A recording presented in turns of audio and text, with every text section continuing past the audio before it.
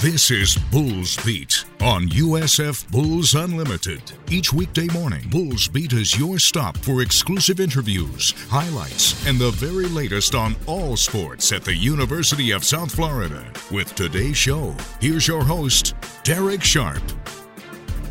And how we do in Tampa Bay? It's a Monday. We will take you through the weekend. In fact, we'll do things a little bit differently on the hour today. Normally on a Monday, it's 2 full half-hour airings of Bulls Beat.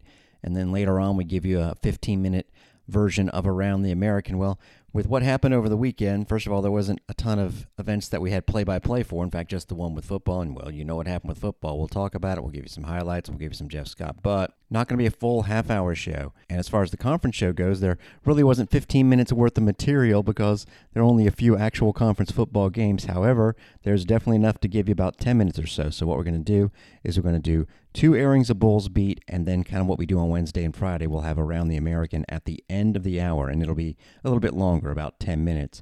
And then later on today, once we get the Players of the Week, we'll tack that on and give you an extra airing of Around the American. You can always go now to the website, gousfbulls.com, to get our full daily schedule, and then we'll give you a peek ahead of what's coming on later in the week.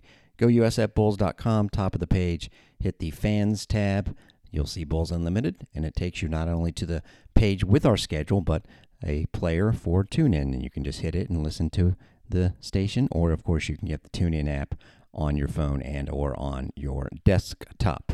We are going to start off with golf. Yes, we all know what happened with football, and we'll give you some highlights and some of Jeff Scott, but I want to start it off with a real positive event over the weekend. In fact, it wasn't a win, but it felt like it for the women's golf team. They were in Virginia Beach at the Evie Odom Invitational.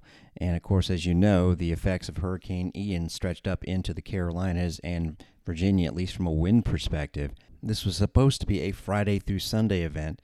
They moved up the first round to Thursday just to hope to get something in, and they almost finished the first round. And then, of course, Friday was the day where nothing took place. Saturday and Sunday, the weather was great.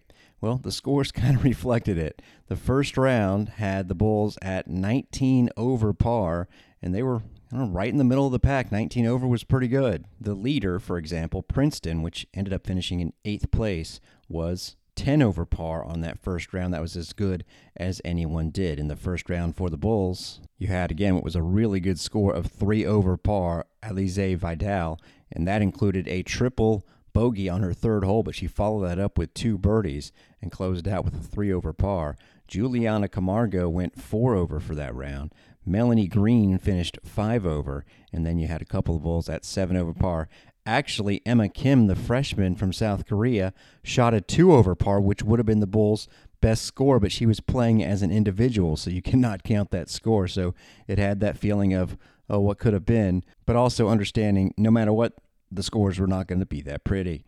Then Friday was a washout, or a wind out. Saturday, things improved dramatically. The Bulls went from a 19 over par team score to right on par at 280 for the 4 players. The best score, and it was one that got her into contention for the individual championship, was Melanie Green. We told you that the previous weekend they were without their top player due to illness. The Bulls struggled in that event. She shot a 4 under par 66. She was joined at 1 under par by Lauren Heinlein, the transfer from Kansas. Bogeyed her first 2 holes, did not bogey another, finished with 3 birdies, and the rest were pars. Also, again, at even par was Emma Kim, but it wasn't counting for the team score because she was competing as an individual. She actually finished this thing tied for 33rd, which in the end would have had her tied for being the 4th best Bull. We'll tell you what the final scores were after we finish up our recap. But in the Saturday occurrences, she actually had the 3rd best Bulls score, but not far behind her, and helping the Bulls team score in this case was Vidal with a 1 over par 71, and then 2 Bulls both shot 4 over, so each of their scores counted. The scoring, again, in golf, you send 6 players to an event, you pick your starting 5, and the other one gets to play as an individual, in this case, Emma Kim. And 4 of your 5 scores actually count, so you get to drop your worst score. In this case, the Bulls' worst score was 2 between Camargo and Leo Medeiros, both at 4 over par. Then what about round 3 on Sunday? The Bulls entered right in the middle of the pack, 7th out of 15th, but really not out of the running for a top 5 finish. And if they could really turn it on, maybe even better than that. Well, they really turned it on to the tune of the best score in school history, 273, which was 7 under par. They finish in 3rd place at the end. They needed a couple of birdies at the very end to jump ahead of Sacramento State, which indeed happened, so they finished in 3rd place. And that was really, if you look at it, as good as they could have done because Minnesota was 7 shots ahead of them, and College of Charleston hung on for a 3 over par. Honestly, if Minnesota didn't completely go off, the Bulls would have finished in 2nd place, but Minnesota was 17 under par for the final round. The Bulls 7 under par, again, a school record 273, was the 2nd best score, and it ended up being good for a 3rd overall finish. Helped by a couple of career best scores, starting off with MG, Melanie Green, 5 under 65. She started on the 7th hole. She would proceed to have no bogeys on the day, birdied the 13th and the 16th. So she had a pretty good round going, but with 6 holes left, she was sitting on 2 under par. Well, she birdied the actual first hole, the 3rd, and then her final hole, the 6th, the par 5, to finish at 4 under par. That was good for 4th place overall. The winner was Emma Schimpf of College of Charleston. She shot a 9 under, and College of Charleston, by the way, was the winner at 3 over par as a team score. That birdie put her out of a tie for 4th place, and all alone in 4th, 1 shot behind Indiana's Alex Florio. And again, the birdie gave her her career best score of 5 under par. Also turning in a career best was Leo Medeiros, the 3rd-year player from Portugal, a 3 under 67.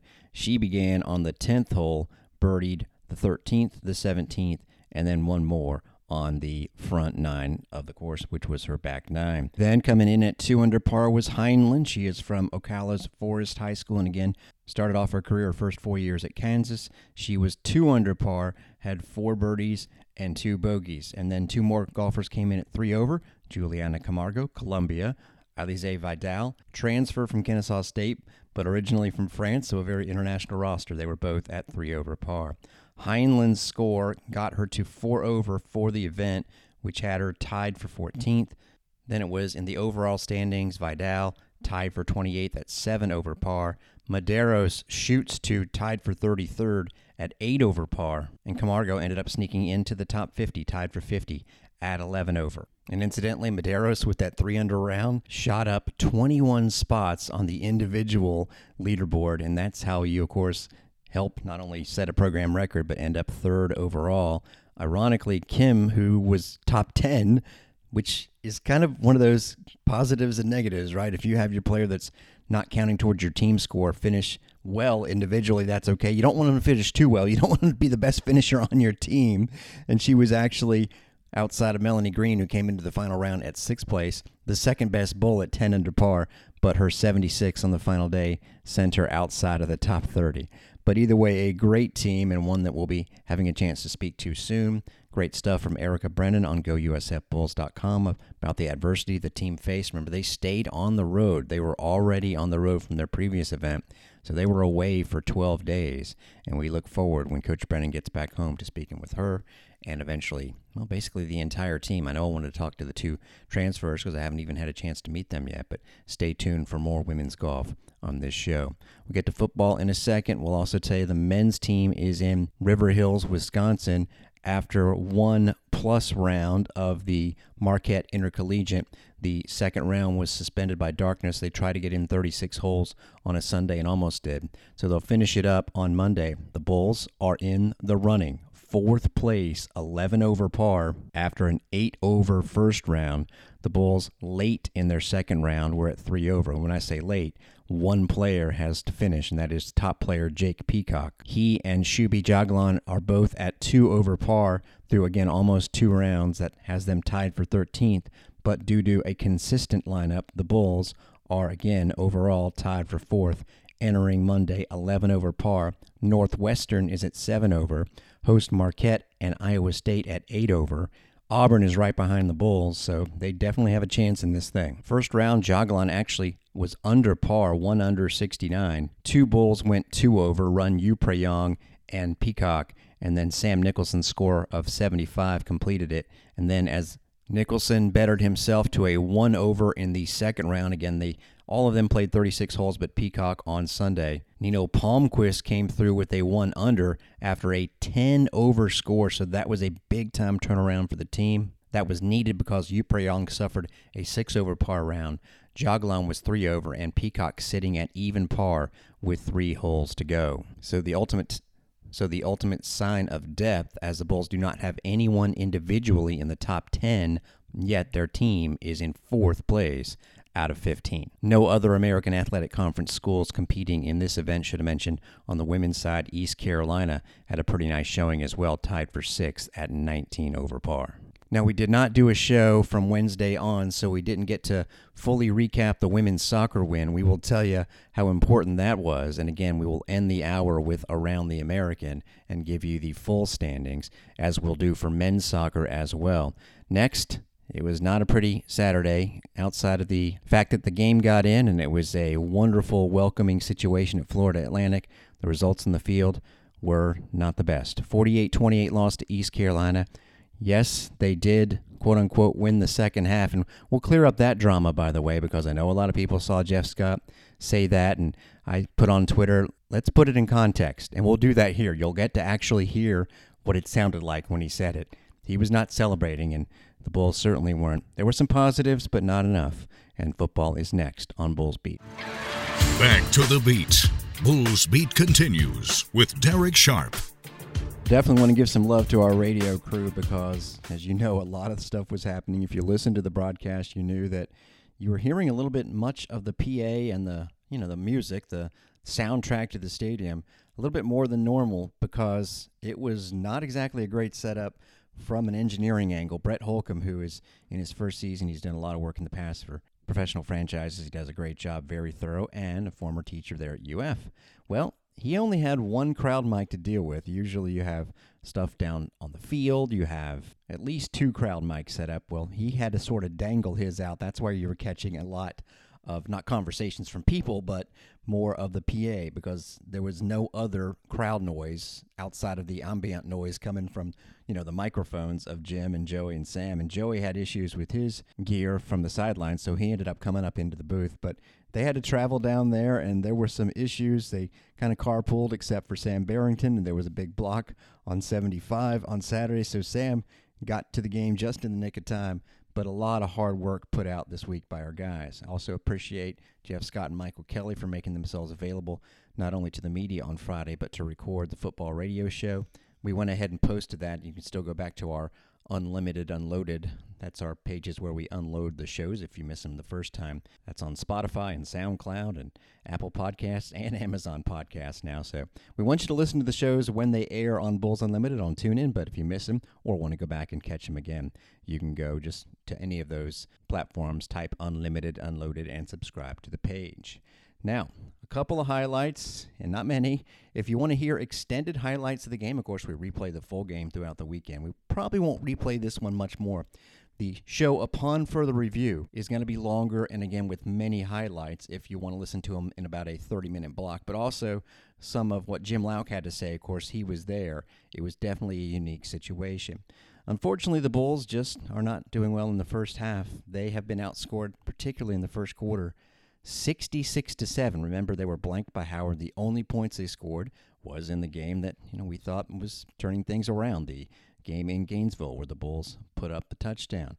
However, again, they are down 2 scores leaving the first quarter. This time it was 14-0, although, much like the previous week against Louisville, the Bulls definitely should have scored in the first quarter, and it should have been a 1-score game. That was the drop by Omarion Dollison. This was the sequence in the game where the Bulls definitely should have scored, even when the offense finally got it going. First 2 drives, 3 and out. Second drive was 2 completions that went backwards. Of course, on the other end, you had 3 3rd and 7 conversions by East Carolina en route to its 2 scores.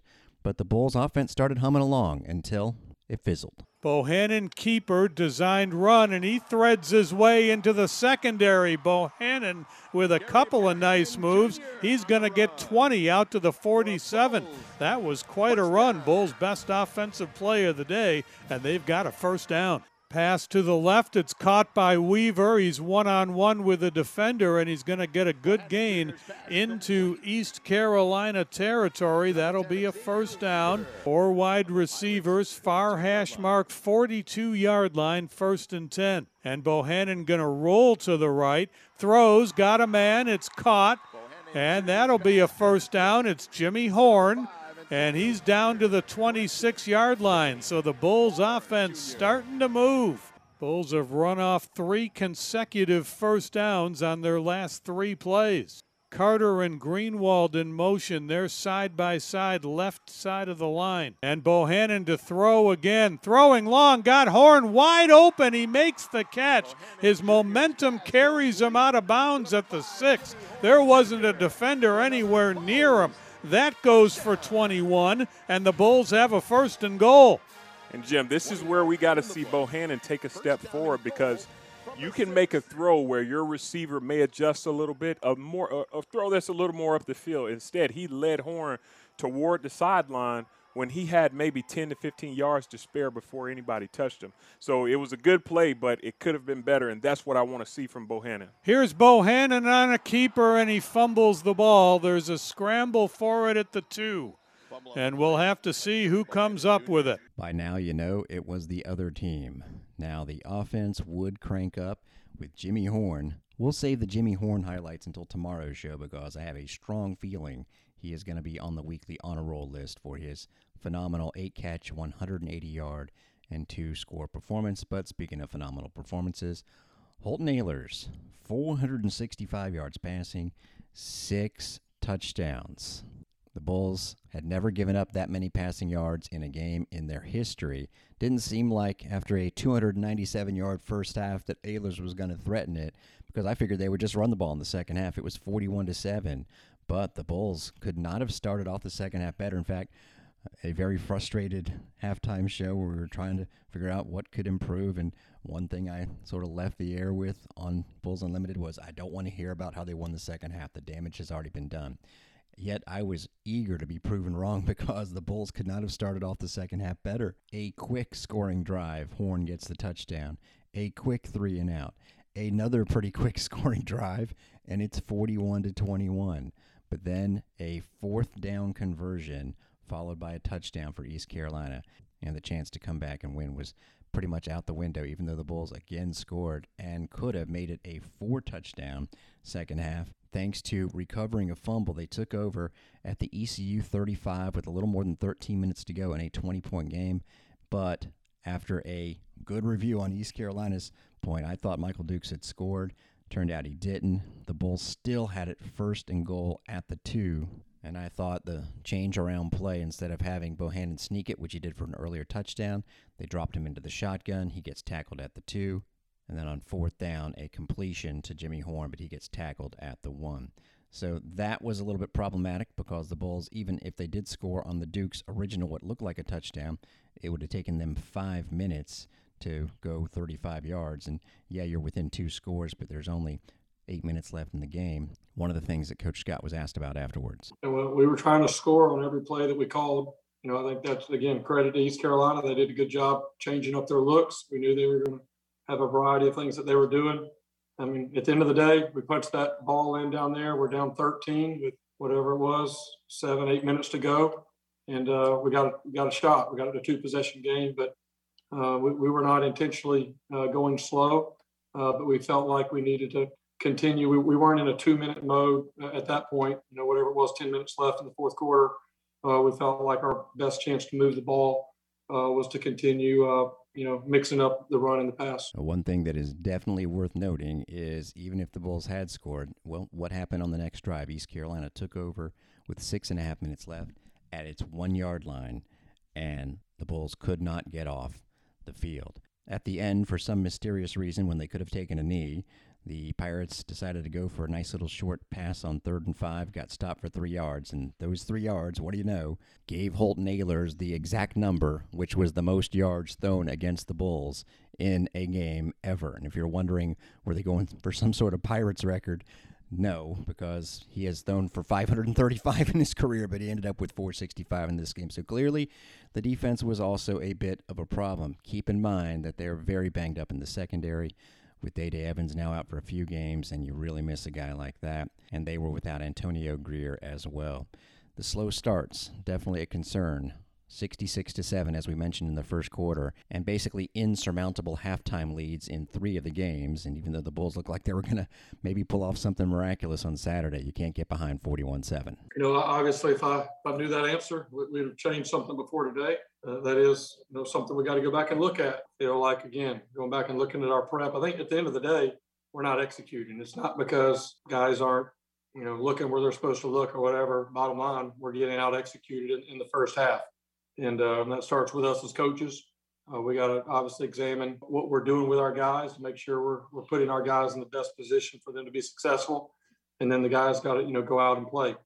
And so, again, that takes all of us. But, there's no doubt through the first few games, we've not done well in the first half. And then one more from Coach Scott, as promised, and as we tweeted about on Saturday. Listen, I get it. Frustration, no doubt. A lot of people, want a new head coach. And so when the head coach, says for a second week in a row that, hey, we won the second half, people don't want to hear it.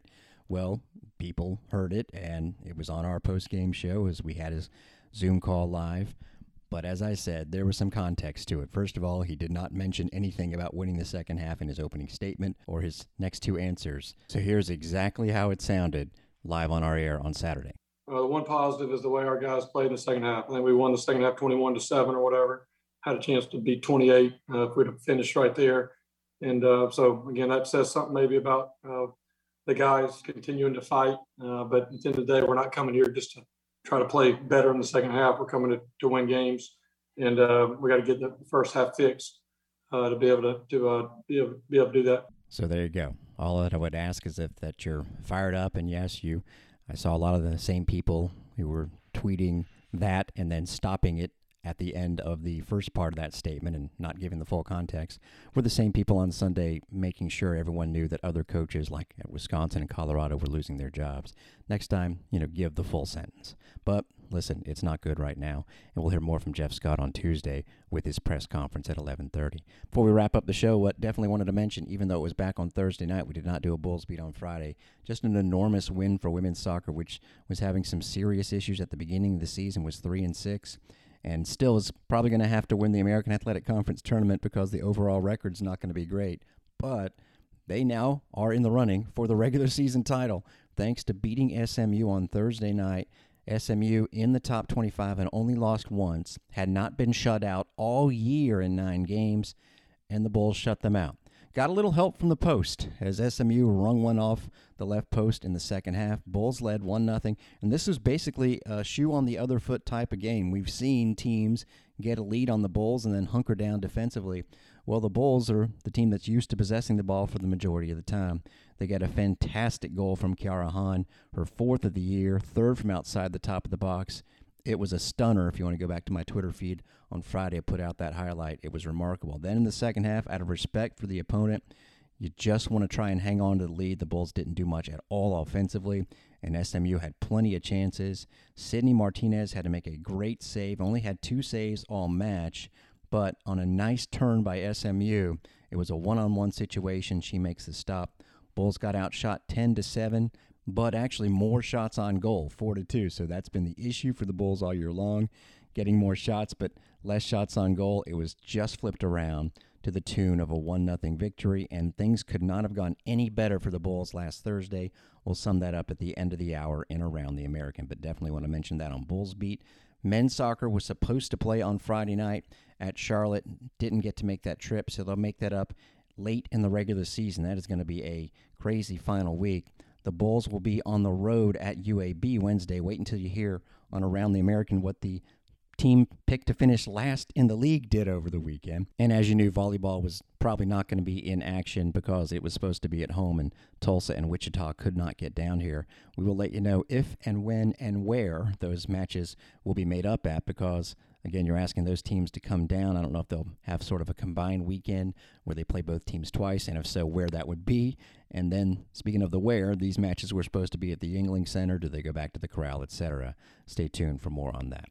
That'll wrap up Bulls Beat on a Monday. I'm Derek Sharp.